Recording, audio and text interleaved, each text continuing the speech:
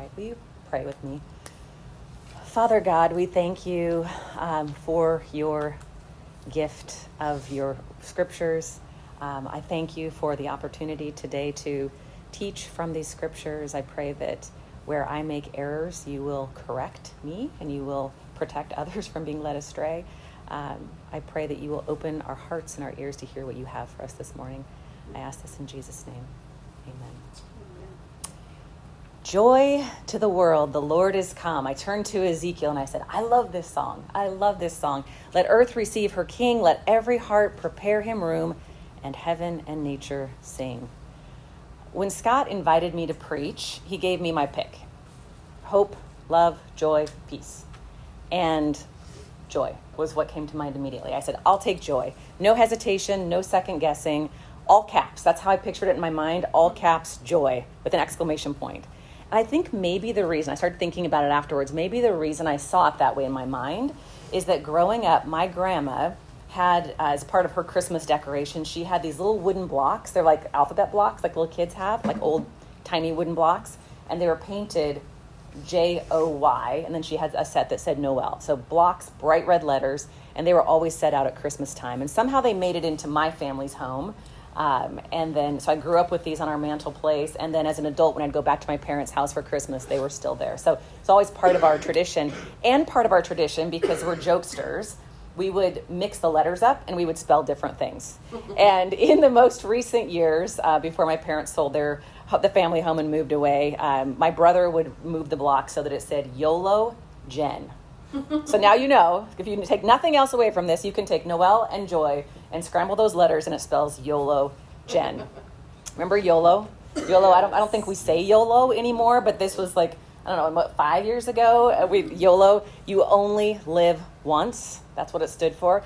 That was a very popular slang. It was sort of a rally cry to live all out, right? To like grab life by the horns, no care for tomorrow, seize the day, leave nothing undone. And it can be slightly inspirational, but what it really amounted to was a license to live life on your own terms.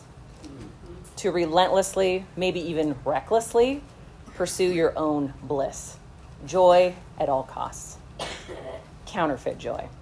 And that thought, or that concept of counterfeit joy, has come to mind over and over as I prepared this sermon, sometimes in ways that felt condemning, sometimes in ways that felt very gratitude-filled, I'll say, because I could reflect back on the ways I have tried to smuggle joy into my own life. It's in some ways that have been very unhelpful, in some ways that have been very harmful. But truth be told, I think the reason that I immediately jumped at the opportunity to speak on joy was that I knew where it would take me. At least I thought I did. I thought I'll immerse myself in the study of joy, read about joy, think about joy, ponder joy. Maybe that will ensure that I actually feel joy. Because the truth is, I don't always feel joy at Christmas. In fact, many Christmas seasons aren't particularly joy-filled for me. And I hate to admit that. I wish it was different, but I do battle episodes of depression. And it seems like the Christmas season always brings an episode. I don't know what it's about. I don't know if it's seasonal. I don't know if it's the short days. I don't know if it's missing people I love at the holidays. I don't know. But I do wish it was different. And I know that as a Christian, I always feel like I should be more joyful, especially as we celebrate the birth of our Savior. I feel like somehow I'm letting down the side by not being joyful. Sometimes I feel joyful, sometimes I don't. Maybe studying joy, maybe thinking about joy, maybe pondering joy would make me feel more, joyful. And it did at first. So it turns out the Bible is filled with references to joy. Promises of joy, beautiful images of joy, commands to be joyful and to rejoice, which is just a way of saying to act out of your joy. Psalm 4:7, you have put more joy in my heart than they have when their grain and wine abound. Psalm 16:11, you have made known to me the path of life. In your presence there is fullness of joy. At your right hand are pleasures forevermore. Psalm 101, make a joyful noise to the Lord, all the earth. All the earth, I love that. The imagery of trees, rocks, everything, all the earth, making a joyful noise. Isaiah 29:19, the meek shall obtain fresh joy in the Lord, and the poor among mankind shall exult in the holy God of Israel. Jeremiah 15:16, your words were found and I ate them, and your words became to me a joy and the delight of my heart. Habakkuk 3:18, yet I will rejoice in the Lord, I will take joy in the God of my salvation. The Christmas story has lots of references to joy. Matthew says, when they saw the star, they rejoiced exceedingly with great joy. They're like doubling down on joy. Of course, the Messiah is coming. In the first chapter of Luke, John, literally the unborn John, leaps for joy in his mother's womb at the news of Jesus. That imagery to me is so beautiful, right? These two unborn babies, and one is causing the other one to leap for joy in the womb. Luke 2:10, an angel shows up and says, fear not, for behold, I bring you good news of joy that will be for all the people. And then Jesus' own words, which Das just read. These things I've spoken to you, that my joy may be in you and that your joy may be full. Joy, lots and lots of joy. Do a word study in your Bible on joy and you'll find a lot to study. So my study of the Bible, immersing myself in joy, was indeed joyful. But there's a danger in picking and choosing verses, taking what I call a coffee mug approach to study. Find a verse that makes you feel good, looks real pretty in calligraphy, camp on that. Right? That's my verse. Look, all scripture is profitable, right? The Bible tells us all scripture is profitable, God-breathed, useful. I'm not knocking scripture, but a simple word search on joy will not hold up when you're not feeling joyful. When you find yourself in the depths of depression. And all of this became very, very practical for me this week. I had planned to spend Wednesday evening writing my sermon. I've been studying joy. I've been praying about joy. I've been thinking about joy. It's been the obsession of my days and weeks. While I'm driving, I'm thinking about it. Wednesday was the night to put it on paper. But I was tired. Very tired, more than tired. It was a fatigue that is familiar, a joyless feeling, depression. I should have expected it. In fact, I got a text from Angie this week saying, I'm praying for you as you prepare. And a note from Scott, I'm praying for you. I'm eager to see what the Holy Spirit has for us. And I should have realized that I should have been praying too against the enemy, because I know how he attacks. He's so predictable. He will do anything to take your hands, your feet, your head, your heart out of ministry. And here I was preparing to put words on paper, hoping to glorify God, to have the Holy Spirit work through me to share a message on joy. And I was feeling zero joy. Zero joy. Got in a fight with my husband. That's always a good starting point. Hi, honey. Let's fight immediately. Just the sight of him made me angry. Everything in my house looked wrong, out of place, chaotic. It wasn't good. Greg left to go work out. I was home, I was in the house by myself, and I start hearing the lies. The snake shows up. This is literally how it feels to me. The snake shows up. You've worked hard this week. You've worked so hard this week. You're too tired to do this. You know what you really deserve? As soon as I hear the word deserve, I know it's the snake. Because I know what I deserve, and it's nothing good. You know what you really deserve? You know what would make you feel better instantly? So I have a relationship with wine. And I had a glass of wine last night with my husband, and it was wonderful. No big deal. But that particular night, the snake showed up and said, open a bottle of wine. Don't write your sermon. Open a bottle of wine. That will instantly make you feel better. False functional savior. I knew what that was all about. I knew if I popped open that cork, I was giving in. It was the bait on the hook. And when I realized it, I started praying against it. And then the enemy resorted. So he's tried to put bait on my hook. He's tried to put false joy on my hook.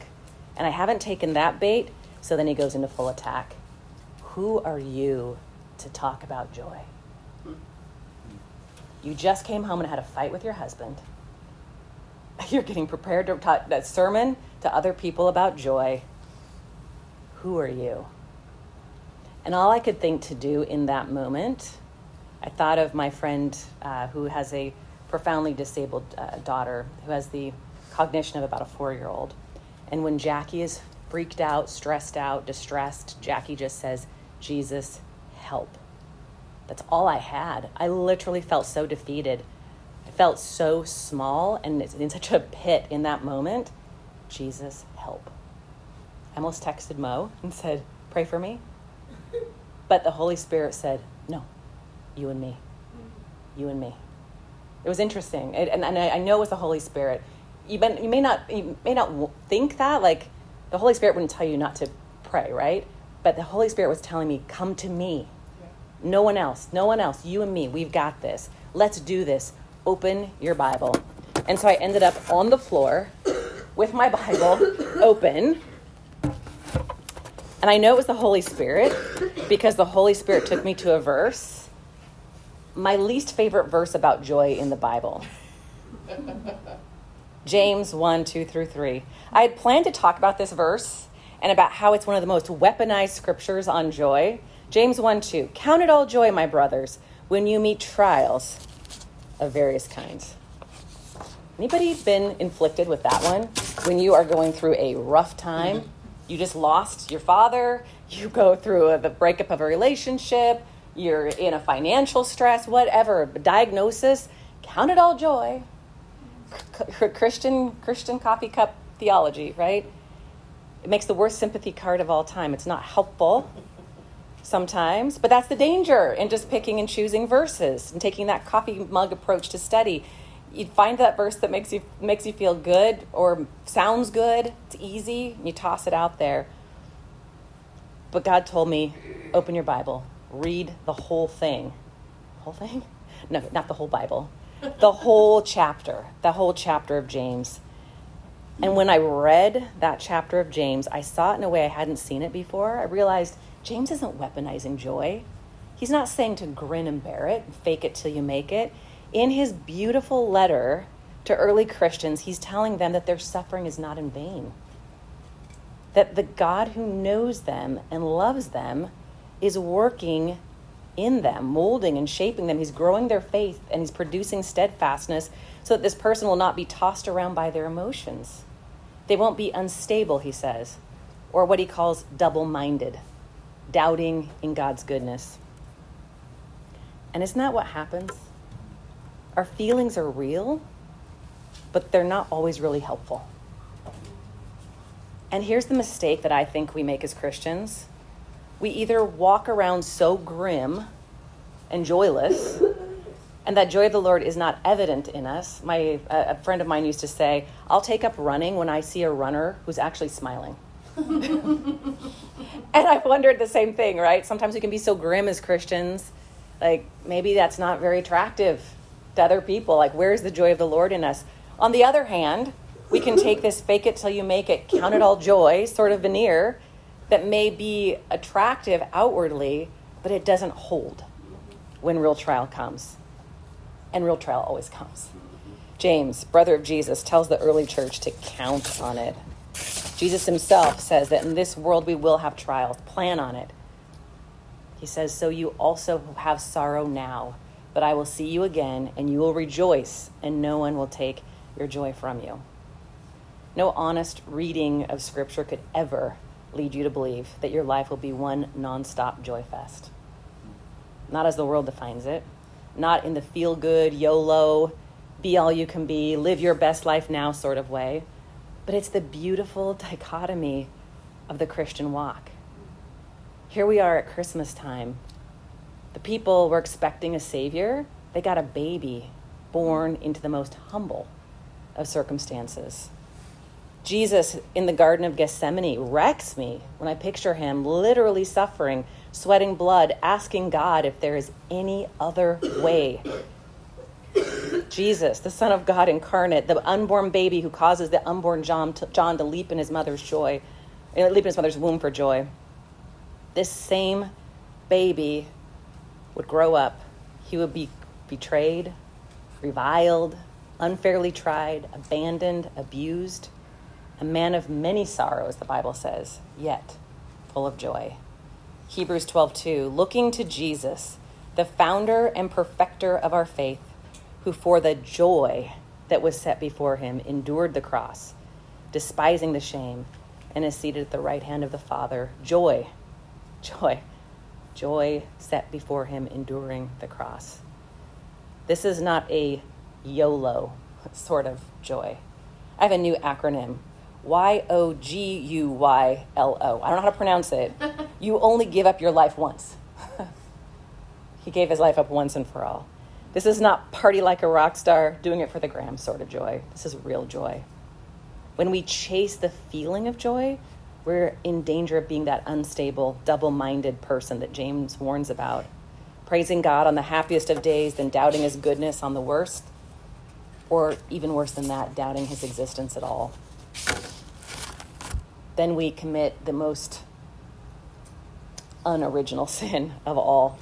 Eve in the garden, listening to the lies of the enemy, believing that maybe God doesn't really love us, that he's withholding the good stuff from us. So we play God and we smuggle the joy in. Maybe it's a sinful pleasure. Maybe it's a not so sinful pleasure, but it's still sin. Because it's denying God his rightful place.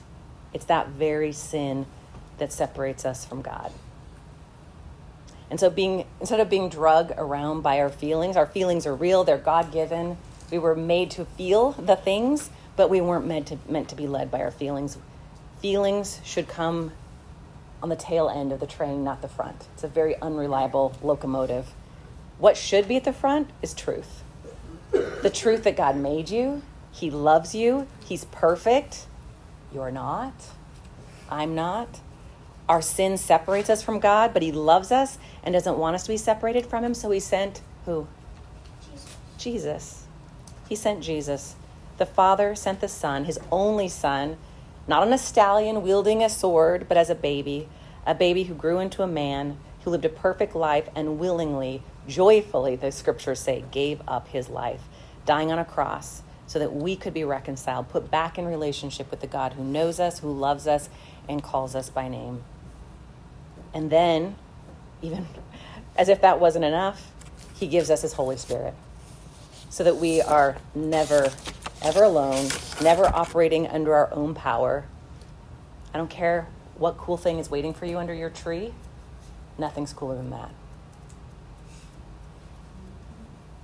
I wasn't sure if I was going to share this, but I will, because I think you guys will appreciate this.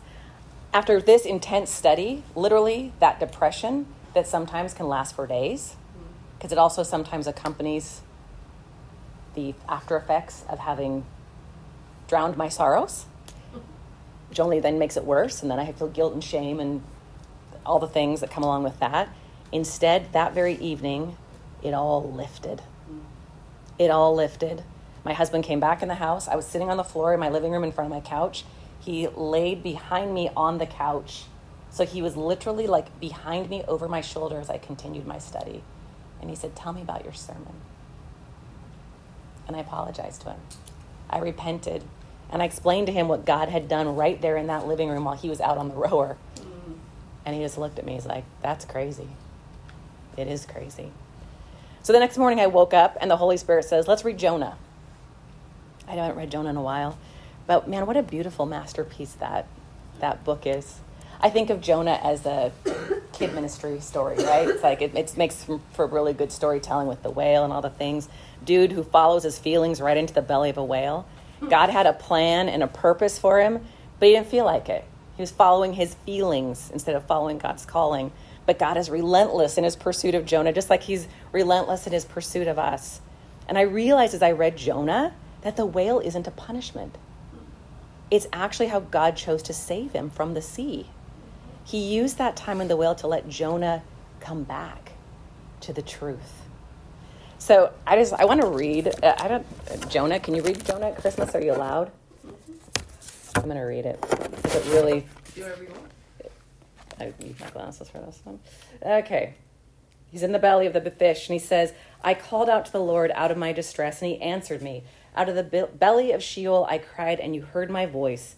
For you cast me into the deep, into the heart of the seas, and the flood surrounded me." I literally felt like this Wednesday night, you guys.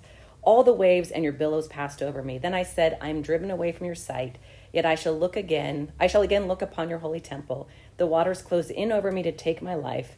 The deep surrounded me. Weeds were wrapped around my head at the roots of the mountains. I went down to the land whose bars closed upon me forever, yet you brought up my life from the pit, O Lord my God. When my life was fainting away, I remembered the Lord. My prayer came to you into your holy temple. And this one jumped out. Those who pay regard to vain idols, false gods, God frauds. Those who pay regard to vain idols forsake their hope of steadfast love. And I would add in their joy, because that steadfast love should provoke joy. But I, with voice of thanksgiving, will sacrifice to you. What I have vowed, I will pay. Salvation belongs to the Lord. And here's the coffee mug verse, guys. Verse 10. And the Lord spoke to the fish, and it vomited Jonah out upon the dry land. That is how I felt on Wednesday morning. Like I had been thrust out of that fish, and praise God and thank you, Lord, for that. It was an intense moment of remembering that those who turn to false gods, those who turn away from God or try to smuggle in their own joy, they forsake joy. They forsake true joy. Nehemiah says, the joy of the Lord is my strength. And I really pondered on that for a good long time. And really, my strength comes from finding my joy in the author of joy. Thanks be to God. Father God, I thank you for your word, all of it, the hard words, the confusing words, the funny words. I mean, you wrote about a fish vomiting out Jonah. That's super cool. And I thank you that you never let go of us. You never stop pursuing our heart. And you are committed to bringing us, drawing us back to you, even when we run. I thank you for sending your son on a rescue mission to save us from the sin that we couldn't save ourselves from. I thank you that that's what we celebrate this Christmas, the unexpected, but the lavish love that you have for us. I ask that you would bless this day, that you would drive this message deep into our hearts, that it would be a joy that we feel beyond the circumstances of the day or the world or the environment that we find ourselves in, that we would be wholly rooted and focused upon you. I ask this in Jesus' name. Amen.